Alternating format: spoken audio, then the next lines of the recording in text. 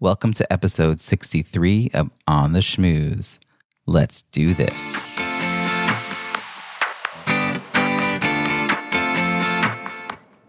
Welcome to On the Schmooze, the podcast that highlights talented people from different fields, explores how they built strong networks, and overcame challenges on their way to becoming successful leaders. Now here's your host, Robbie Samuels. Conference season is in full swing again. Do you have events on your horizon? Have you ever gotten to the end of a conference weekend and wondered if it was all worth it? You showed up, wandered around, met a few people, but you didn't make any connections that could help propel your career or business forward.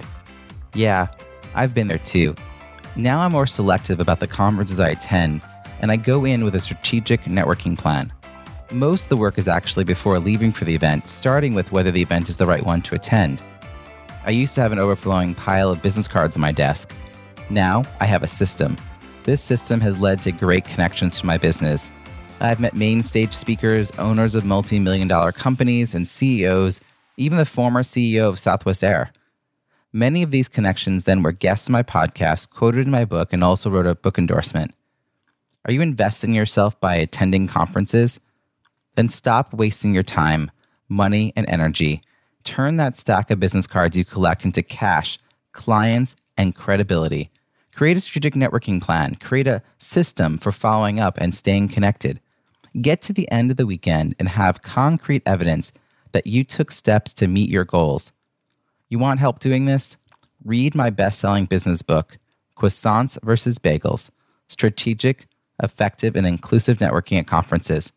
Purchase it at robbiesamuels.com/bookstore and receive all of the book's bonuses, including the free audiobook. On the Schmooze is proud to be a headliner on C-Suite Radio, which is part of the C-Suite Network, a network of 500,000 C-level executives. Now, on to this week's show. Today's guest is an astrophysicist turned new media whiz who has earned 5 Ivy League degrees and holds 6 patents. He helped build an X-ray observational satellite for NASA and has co-founded and led several ventures. A serious athlete, he's completed 6 marathons and competed at the world and national levels of ultimate frisbee. He has swam across the Hudson River and has done burpees every day for 6 years. That's 90,000 and counting. Although his passions are dramatically diverse, his dedication to excellence in all of them has established him as a thought leader in fields that include science, invention, entrepreneurship, art, leadership, coaching, and education. My guest co-founded Submedia, which brought to market one of his inventions, a technology to display motion pictures for subway riders to enjoy between stations, thereby pioneering the field of commercial in-tunnel media. Submedia has grown worldwide to install dozens of displays in the Americas, Europe, Asia, and Australia. His book, Leadership Step by Step, is a powerful and practical guide to help readers cultivate key abilities, behaviors, and beliefs through experience. This isn't your run-of-the-mill leadership book. Please join me in welcoming Josh Spodek. Hey, great to be here. Thank you very much. Josh, thank you so much for joining me from your office in Manhattan. I'm really excited to have you here and to learn more about your story. But I want to just jump right in. It's a podcast about leadership and networking. So tell me, what does leadership mean to you? And when did you realize you had the skills to lead? So leadership to me is a fundamentally social and fundamentally social and emotional activity. You have to involve other people and you involve motivations. To me, my working definition of leadership is to influence at least one other person to achieve a common goal. I like it. It's very succinct, considering you've written the book on it. And I earlier, before we hit record, I was imagining you probably had a 4-hour version of that answer as well, because you could just talk about this endlessly. I have a 4-year version of it as well. Yeah. And all the iterations after that. Live long enough, it's a 40-year iteration. So what drew you to write about that? Is leadership been a core piece of your history? Is it something you've thought a lot about? How did you first come to that? I would say that I had poor leadership skills growing up. There's a story that I forget if I put it in my book. Yeah, I did. It was, when I played sports in college, I played ultimate frisbee. And at the end of a long day, we would drive vans to the tournaments. In a tournament, you play 3 games a day. Each game is roughly like a soccer game. So we're really tired at the end. we're sweaty, we're hungry, we're dirty, we want to take showers, we want to eat dinner, we want to get back to the hotel and rest so we can play the next day. And inevitably, everyone would go to the vans and sit outside the vans and change out of their dirty clothes there and in cleats. And I would always say, why don't we get into the van and change in the vans? Because then we can drive and take showers faster, get food faster, and so forth. And they never got in. They would just look at me and be like, sounds like a great idea. And they wouldn't do it. And so finally one time, my friend KJ, he said, I was like, why don't you just get in? And he goes, Josh, I hear what you're saying. I agree with it. It makes sense. But something about the way you're saying it makes me not want to do it. Wow. Which I would say is the opposite of leadership, to try to get people to do something and have them not do it specifically because of how you're doing it, even though it logically makes sense. And, like I said, it's fundamentally social, fundamentally emotional. I didn't say it's fundamentally logical. Leadership, and often, the word convince, it makes me cringe because a lot of people say, how are you going to convince someone to do something? I'm like, convince is more, my definition of convince is provoke debate. It's like activating someone's debate center is almost the opposite of what you generally want to do. They argue back. So I did not have these skills. When I went to business school, I took classes in leadership, and I learned that, one of the big things I learned was that you don't have to be born a leader to improve your skills at it. Nonetheless, when I went out and put those skills into practice, I found out that I didn't really learn them. I just learned that you could learn them. So after school, when I started learning in practice, I started realizing, yes, you could learn it, but the way that we learned it wasn't effective. And learning more actively, experientially, that was more effective. And so when I started learning in life and then realizing that you could systematize that process, that's when I started really getting into it and feeling like this is, not only is it something, and feeling that, you learn more physics and you know more. You learn more leadership, your relationships improve, your emotional well-being improves. And so that was very interesting to me. My relationships got better. My emotional well-being got better. I was happier. And so the more I studied and the more I practiced, the happier I got. Because it's a practice. Like, you can't just think about it. You have to, it's experiential. You're doing it. And it's probably making you very conscious of the way you communicate, about the relationships that you have with people, whether or not you're being heard. Like, is your message sound? Like, are you leading people really for their benefit or yours? I mean, it does really make you think through things. Most people that I have on this show are able to point to like moments early on where they, were in some way sort of inspired to step out and step in, not always like in a formal role, like school, president or something, but, we're the person that their friends turn to for like, what are we doing now? And you have you're sharing the exact opposite experience. And yet, I guess the good news is for everyone listening who did not have like a lot of opportunities for leadership early on, who were not seen or did not perceive themselves to be a leader early on, like, you have 180'd that and have taken this amorphous sort of concept and systematized it and helped other people now. Like, your book is really about, I'm like a prime example of a person who would look at your book, read it, and not necessarily do the exercises, right? Because like, you have to do them. You can't just like read them passively to get a lot out of it. And you were able to think that way because it's what helped you, I think, is why you were able to share that knowledge. Yeah. A big thing for me is, because it improved my life so much, is to make it accessible. Because for me, one of the things that held me back was I thought it was inaccessible. Thinking that believing that you have to be born that way makes it completely inaccessible. And who doesn't want to share something that made your life much, much better?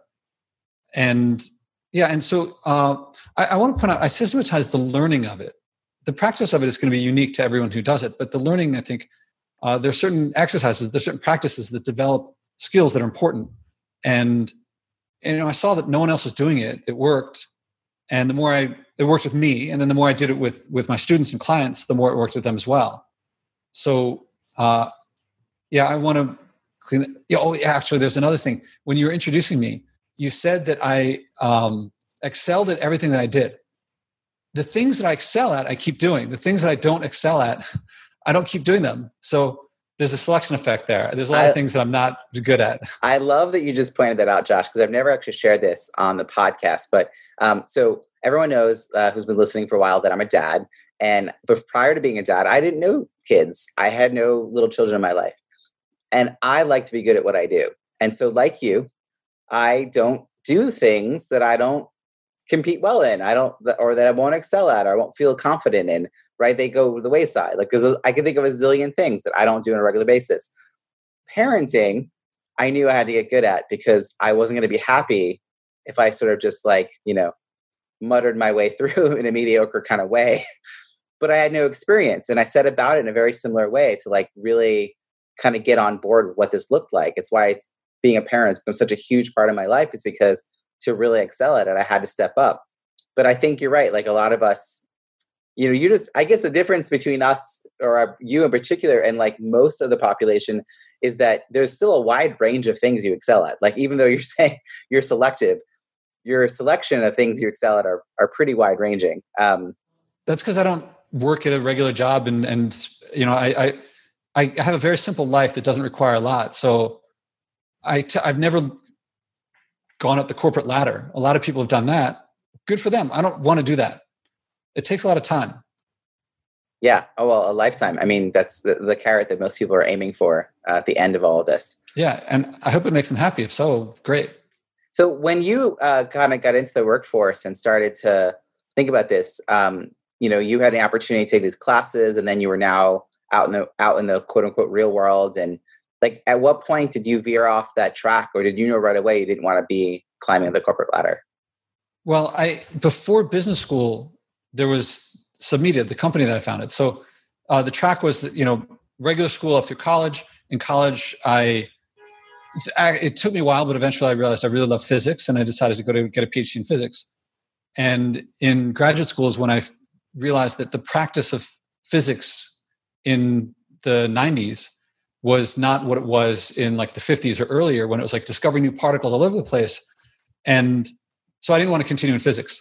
And with a friend, I ended up co-founding a company and starting a company. And that's, let's see, how do I put it? On the technical side and getting the company started, I was effective. When things got really difficult post 9/11 in recession, that's my people skills were there's a lot to be desired. And so that was a very difficult period when I lost control of the company that I founded and didn't know why. And everything that I knew of abstract analysis and physics type of problem solving didn't apply to the people leaving the company. And I didn't know, I didn't even see what the issues were, because relationships didn't really mean anything to me then. So business school is when I went in thinking, I've been a CEO for a company for years. I know more math than anyone. This is going to be a cakewalk. And I did not even make it through orientation before realizing there was huge things I didn't know what was going on. Not that I'm the most humble person in the world, but that gave me some humility, enough to realize that I had a lot to learn. And that experience that was one of the major experiences of realizing these people who didn't have the math training that I did could do analysis, could do financial stuff much better than I could. It's not the same. It's not complicated math. It's just a different approach. And the people who had leadership experience, I didn't even know what was going on. I mean, I was really I thought this was going to be such an easy class, and I didn't know what was going on. And something stuck and something didn't, but it made me very, very interested. And then after that, when I started really putting it into practice, that's when the improvement started really happening. And it was just, once you get started, I mean, imagine at one point I could easily say that every relationship I had was better than any relationship that I had before outside of family. And how could you not focus on that? Well, it's so interesting because you lived in an oblivion, unaware of even what it is you needed to work on or the impact you were having on other people, other than the results. You saw people leaving, so you saw the results of the impact, but you didn't have any idea that you were part of that. Why business school? Was that just because, you seem to like to rack up degrees, so maybe that's not even a question. Okay, so after I got squeezed out of my company, I had to pay maintenance on my apartment, and I had to eat. So I needed food. I didn't, my savings was gone. So I had to get a job. So I worked at a company for a while. And that was a corporate, well, it started off at a friend's company, but then they got acquired by a big Fortune 100 company. And so I was in the corporate world for a little while there. I really didn't, that wasn't right for me. I knew that I wanted to start companies, but I also knew I didn't know what happened, but I knew that I didn't know it. So I needed something. I didn't want to like start a company again and then hit the same thing. So I figured, looking back, when you teach a course, I don't know about everyone else, but I teach courses that I wish that I could have taken that weren't available. So if my courses were available then, I would have taken them and not done business school. Because I think my courses, if you're going into finance or you're going into you want to work at some global corporation, or you want to work in consulting, business school may be the best thing for you. You're going to get connections. You're going to learn how to do discounted cash flows and capital market stuff. But if you want to be an entrepreneur, a hustler, I don't know if business school is the best place. And my courses for me would have been all I needed, and not business school. So actually, tell me a little bit about so you're talking about Spodek Academy, and like, what is most rewarding about the fact that you now have really like created, and it's like you said, it's like, I like the word academy actually, because it's not just like a thing. You've created a whole ecosystem of offerings. What's most rewarding about having all of that and being able to work with people? Oh, the student responses. That's hands down. It's the students who at the beginning were like, what's going on? And this isn't what school is like for me. And these exercises, I don't see the point, to, oh my God, I had no idea. And, one of my a client / student, he did one-on-ones with me. He was a CTO of a company and didn't really like being a CTO. It's just he'd risen up, and why not do the best you can at what you're trained at? And ultimately he took some time off, went and he met some guy who ran a fashion company who had some tech issues, and he helped the guy with the tech issues. And he said, I like this fashion stuff. And the guy described it, and he goes, and I led him to hire me, which to me is like a totally normal thing that you would do. If someone has a job and if someone has a need for stuff and you could do it, lead them to hire you. Don't say like just say, can I give you a resume and will you interview me? It's almost like saying, please pay me for, like, I'll do anything. He let him. He found out what the guy's interests were and said, this is what I'm good at. This is what I'm not good at. He was very clear. Like, I don't have experience in this. And the guy said what people say to a lot of my students when they hire them, which is, I can't teach what you have. I can teach you fashion, but I can't teach getting it, and you get it. Mm-hmm. Yeah. So people don't realize that this getting it is taught by you. It is actually something you can teach. Yeah. But most people aren't. You just can't teach it through traditional, like you can't read. There's no amount of books that you can read to get integrity.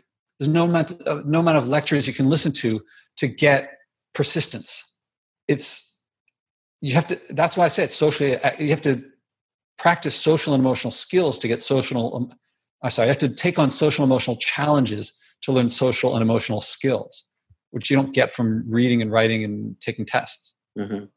But often, do you notice that when people first acquire some of these new skills, do they want to practice them everywhere, and then the people around them don't know kind of what that, like, is the shift so much that like the people around them don't know how to kind of handle this new persona? Like, you know what I mean? Like sometimes, you're trying to be the better you, but the people around you were like, but I liked and knew you were predictable before, and now you're not as predictable. And sometimes you have to kind of shift the communities that you're in, the networks you're in, because they're no longer, it doesn't jive. Is that part of the experience sometimes for people? People who take the leadership class, yeah. But I point out that when you live increasingly by your values and you stop living by other people's values, some people in your life you're going to spend less time with. And some people you're going to spend more time with. And almost always the people you spend more time with are the ones that you share values with, they complement in some way that you enjoy spending time with. And you're not going to miss the people that you don't spend time with. In the case sometimes where you do, they'll come back and it will be stronger than it was before. I had another client. He worked in animation and he wanted to be a director. And he was really concerned that, as he saw it, director is better than animator. So he felt like, are they going to resent me for this? On the contrary, they were they were happy to see him go. They didn't want to be directors. And so it didn't make sense for them to try. They didn't see it as that's better. It was better for him. And they were actually very happy to see him become a director. And when it came time for him to direct them, they were happy for it because that's the way a director behaves with an animator. They didn't resent him at all. Interesting. He wished he had done it earlier. Yeah, but there's the fear of sort of unknown is sort of holding people back. So even when you know that a course like yours is out there, people might still resist applying and then going. It's like, now that it's funny, you just told people not being born with leadership skills is not to mean that you never can acquire them. And now there are people like, oh, well, now I have the option to work hard at it.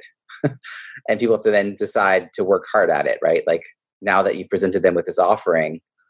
You get new skills. Yeah, you will take on more responsibility and you will look at the world and say, I can do something about this. You lose the ability to blame other people for your problems. And people who prefer blaming other people for their problems, yes, the responsibility is they're not going to want it.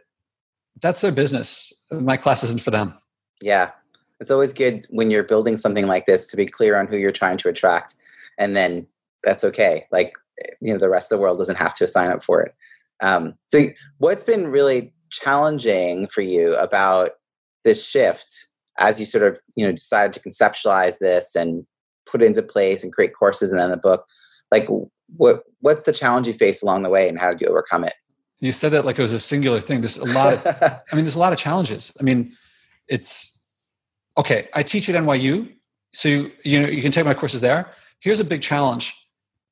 Universities are designed around subject matter, content area, and they're designed to give you, they don't think of it this way, but they're really designed to get you to learn facts and to give, they'll say analysis too, and then to give you the facts back to show to demonstrate that you got them. All right, there's a certain logic to that. Maybe in some fields that's very effective, but in my fields it's not effective. No leader became great because they knew a bunch more facts or because they could compare values in Plato versus values in Maya Angelou. That doesn't help you lead. It might help you with other things, but not leadership or entrepreneurship. And so I won this award last year from the provosts from really high level at the university, and it was for teaching a course in entrepreneurial leadership.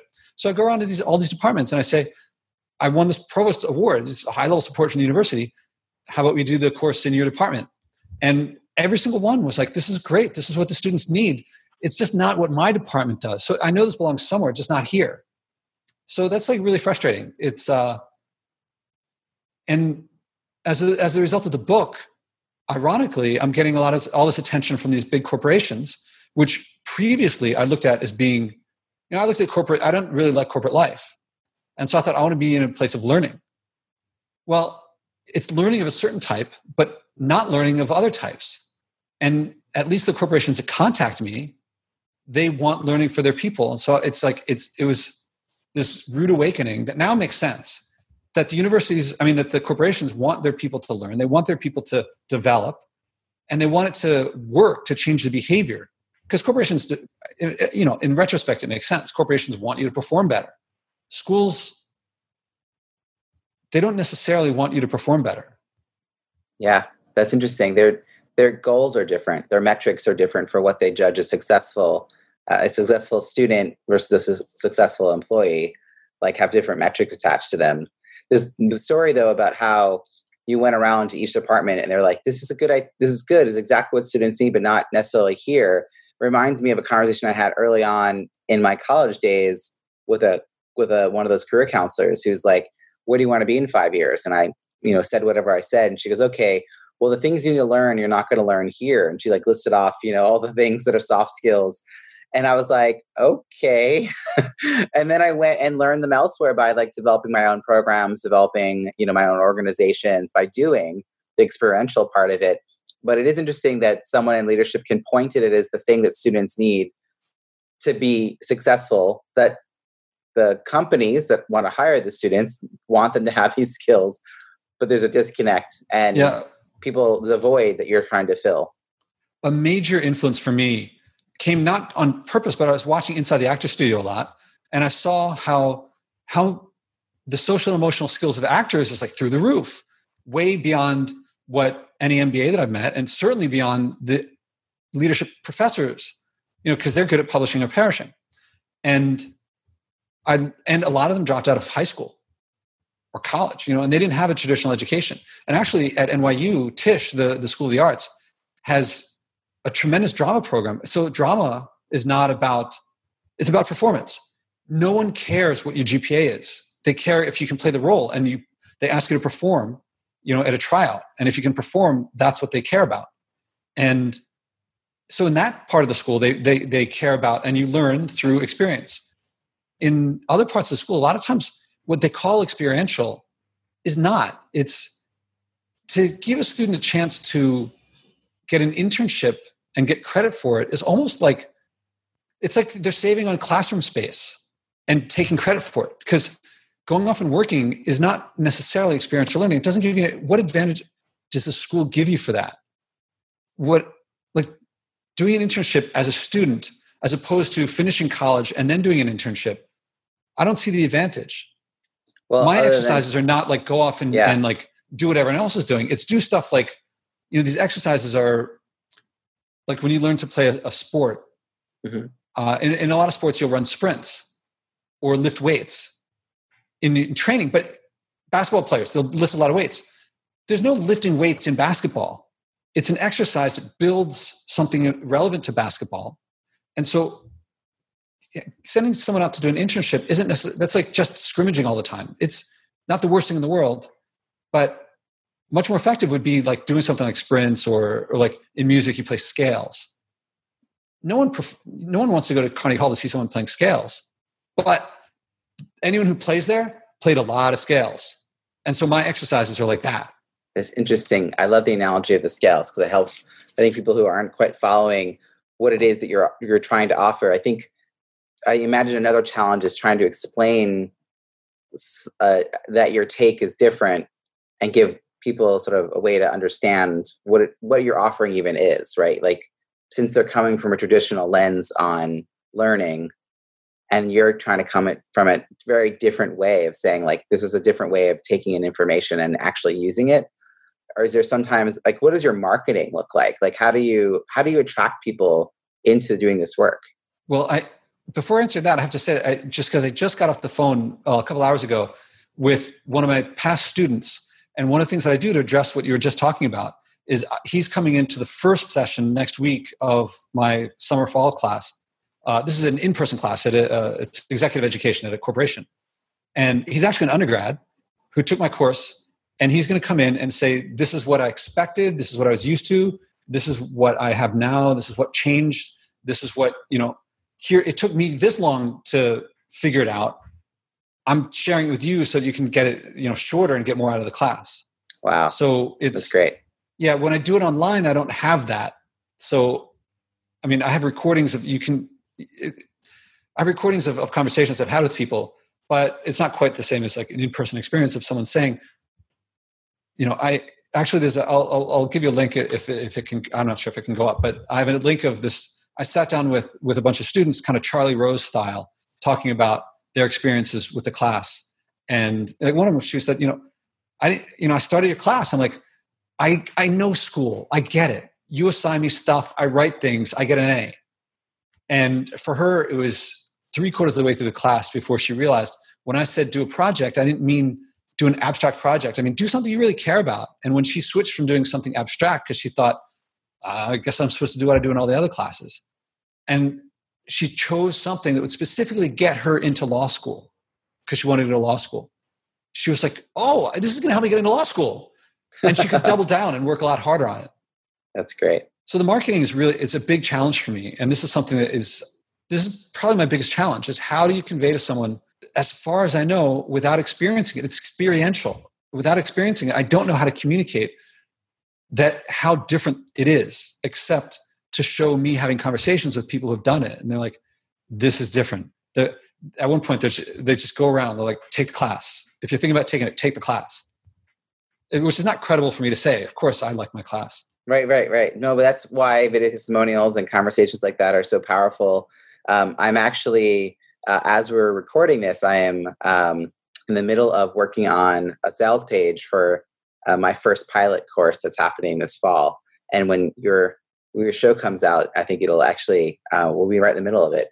And, how do you explain to people through words what you can offer them when I teach networking? And like you, it's a very, like the reason it's 10 weeks long is I want you to have time to go do it. I'm going to teach you a few things and you're going to go out in the world and try it. And you're going to come back and have questions. They're going to answer your questions. You're going to build community with other people who are also trying it. I do think that that's part of the learning, right? Is being in a community of people who are also thinking about this stuff and trying to give value to the things that I know are incredibly valuable. But for most people, they're like not ready to be present in that way. And that's the only way you get anything out of it is by being really present. And I don't mean physically, but like, putting attention into it and follow through. And, all the things that are also helpful as a leader is to have good intent and follow through and for networking. But I'm curious, you have a lot of things you enjoy doing. And I said in the top that, it sounds like exercise and sports are a big part of your life. You're a big athlete. Do you have any intentionality around, I don't want to call it work-life balance. Maybe it's like work-life integration, or like, what does downtime look like for you? And how do you have self-care? So, I think that if you're trying to balance work and life, you've separated something that for me, I believe shouldn't be separated.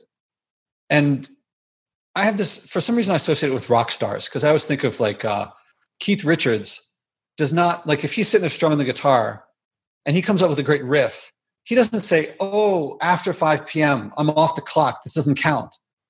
Or likewise, when he's up on stage playing, he's not like, I better get paid for this. He loves it all the time. I love what I do all the time. And so, I talked about how the challenge of getting my stuff accepted in a traditional educational environment, there's some frustration. But before I started working with NYU, when NYU offered to hire me, my first thought was, you're the competition. I don't want to, I want to do something different than you. But I also thought, there's so many resources in the university, and, it's got real estate in Manhattan. It's a great place to work. And I believe I can benefit more from the resources than they can slow me down with the bureaucracy and the politics. So it's frustrating, but that's the frustration I knew going in. My model for that is like, I don't like people beating me up, but if I'm a football player, I want the ball, and having the ball means people are going to try to tackle me. So part of becoming a football player is you're going to get tackled. Well, if you're on the offense.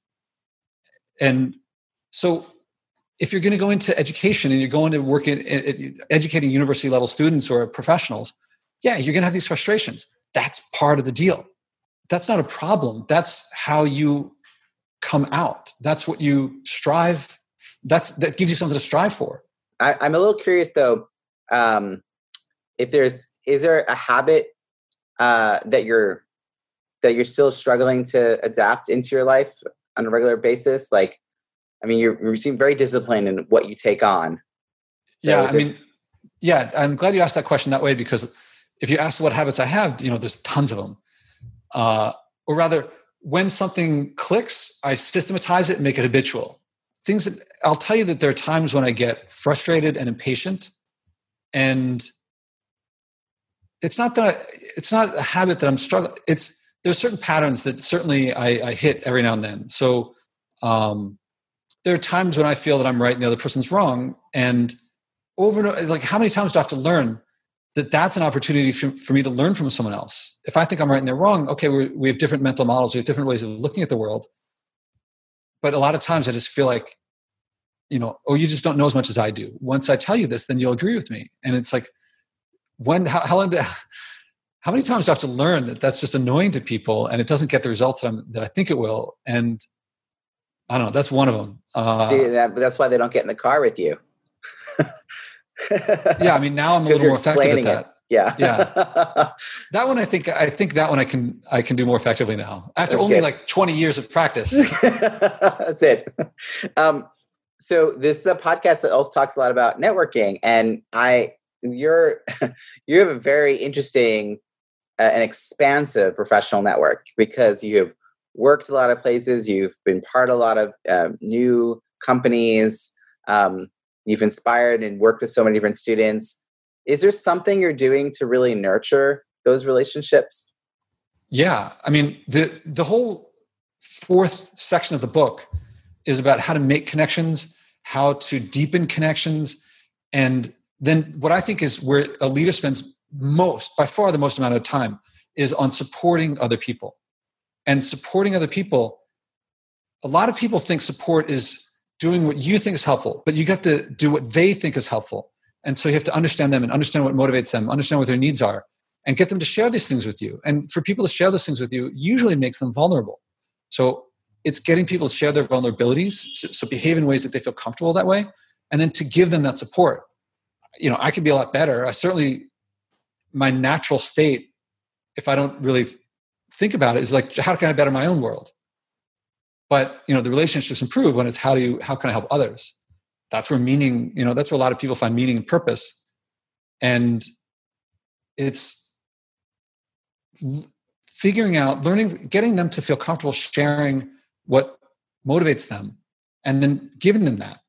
So is there something you're doing to make that a habit? Not the mindset that you're talking about, but the actual offering, are you bringing people together regularly to have conversations? Are you, picking up the phone as you're walking down the street? Like, how do you systematize, since you're so clearly that's how you approach life, but how are you, creating the infrastructure to make that real, to make sure you're actually doing it, and do have a way of judging whether you're successful on, the building these relationships and nurturing these relationships? Well, I mean, teaching is a part of that. I didn't go into teaching for the money, and I didn't go into teaching for the prestige.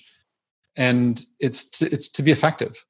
And the effectiveness is that the students learn. The podcast, the Leadership in the Environment, is, I believe that I think the overwhelming majority of people want to pollute less, want to emit less, and they can't figure out how. And I went through a deep struggle, not deep. I'd get on an airplane and I knew that it was polluting, and I did it anyway. And that's soul destroying. I would do things that I knew that I didn't want to do, and I wouldn't stop myself. And living by my values, espousing certain values, saying I've had certain values, but not living by them. And only through taking action, only through living through these changes of, changing my diet and not flying and things like that, did I realize how much it improves your life to go through the struggle of taking on, of doing what you actually behaving consistently with these values. Mm-hmm. And frankly, how crazy it sounds, I'm going to be the Nelson Mandela of the environment, but I believe that's what the world needs. Either it's not going to work, in which case we're all going down anyway. I think, if the sea levels rise and so forth, it can be big trouble. Or if it works, I think it's going to improve the lives of billions of people. That's my goal. Yeah. As a side effect, the temperature won't go up as much as it would have otherwise. Right. But the main thing is for people to live their lives better. Right. And so the metric would be CO2 levels don't rise as fast as they would have, and people living more according to their values. So the people though that you have worked with in 10 years ago, are you still in touch? Are they part of this? Are you bringing them into it, or were they There's a different small number time? that are. Yeah. It's always surprised me how much churn there is in people's lives. People move from city to city, and when I was in grade school, I kind of thought, oh, these are going to be my friends forever. That's what's on TV. They're like what was on TV when I was a kid, The Facts of Life or Different Strokes. It's like the same people every time, but it doesn't seem to work that way. And it's kind of sad to me. There are a few, friends that stay for a long, long time. on the other hand, I really like the people who are in my life now. I don't know if that answered your question. Yeah, that's good. So if you had the opportunity to speak to your younger self at 25 and you were trying to encourage yourself to build a strong, supportive professional network, what would be the advice you'd give yourself? You know, I don't know if this will sound like what you expected, but at 25, I would say like approach more girls. And the challenge that you're going to face there of like those social and emotional challenges, they're not exactly the same as the professional ones, but the ability to develop those skills, that's there. And I was way too scared for too long. And I don't think that benefited anybody. That's such a great answer, actually, because when people are like, well, how do I practice this? You're like, actually, it's right there. You can practice this anytime. If we had the opportunity, Josh, to meet a year from now, which I hope we do, because I get down to New York quite a bit, and we were celebrating what an amazing year you've had, what would we be celebrating? Oh, that would be the podcast. That would be having an effect on lots of people. A really big guy, Ted, is going to be one of my guests. I'm going to interview him next week. And he said, to do a TED Talk, you have to have one clear message, not two, one. And I'm kind of working on it because I haven't been invited to give a TED Talk yet. But the one thing is that I believe the predominant way of looking at changing your behavior to pollute less and to emit less, I think the way people look at it is deprivation and sacrifice. I want to do something, you're saying I can't. And the one change I want to do is for that belief to become, this is my opportunity to live according to my values, to improve my life. And when you live by your values, value is like good or bad. When you choose something you value, it's more good. It's making your life better. And so if a year from now, lots of people, thousands, tens of thousands, hundreds of thousands, if millions of people, if billions of people are like taking steps, or at least looking at it as like something I could do. No, they have to take steps, not just because I really don't like this concept of awareness. People think of it as a milestone, but in practice, it's almost always the end point. And awareness, the way I put it is, imagine you're interviewing someone for a job and you say, we need to make sure you have 5 years. Imagine you're going to have surgery and you're talking to the doctor and you say, well, or have you done these types of surgery before? And they're like, well, I'm aware of this type of surgery. You're like, that's not what I want.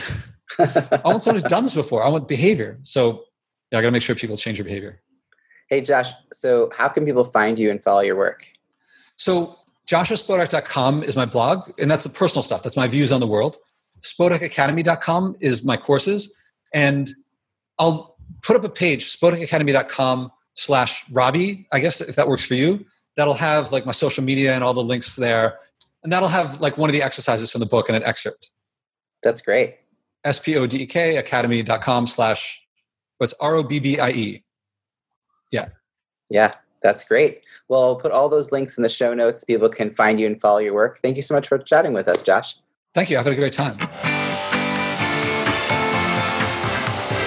I hope you enjoyed that interview with Josh Spodek. Such a pleasure to speak with him and learn about his leadership journey. What is your key takeaway from our conversation? Something you'll put into action this week that you'll benefit from for years to come. Share what resonated with you in the show notes at ontheschmooze.com. Look for episode 63. As I mentioned at the top of the show, I want to help you turn that stack of business cards you've been collecting into cash, clients, and credibility. Let's work together to create a strategic plan, a networking plan that will have a system for following up and staying connected. I want you to get to the end of the weekend knowing you had concrete evidence that you took steps to meet your goals. Get started by reading my best-selling business book, Croissants versus Bagels, Strategic, Effective, and Inclusive Networking at Conferences. Purchase it at robbiesamuels.com/bookstore and receive all of the book's bonuses, including the free audiobook.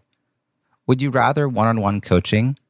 Contact me through my website, robbiesamuels.com, and we can schedule a time to chat about personalizing a strategic networking plan for you and creating a system for tracking your most important connections. If you enjoyed this episode, please share it with your friends, and don't forget to subscribe so you don't miss next week's show. Are you a fan? That's awesome. I would love to read your review on iTunes. It's easy to find our iTunes page at itunes.ontheschmooze.com. Thank you in advance. I look forward to connecting again next week when I'll be interviewing another talented professional about their untold stories of leadership and networking. We'll explore their career challenges, work-life balance, and how they built a strong professional network on their way to becoming successful leaders. Until then, have an amazing week.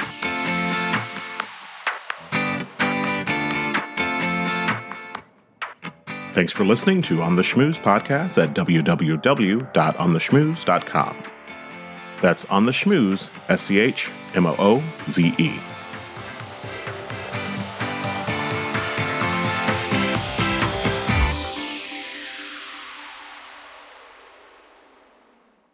This podcast is heard along the Marketing Podcast Network. For more great marketing podcasts, visit marketingpodcasts.net.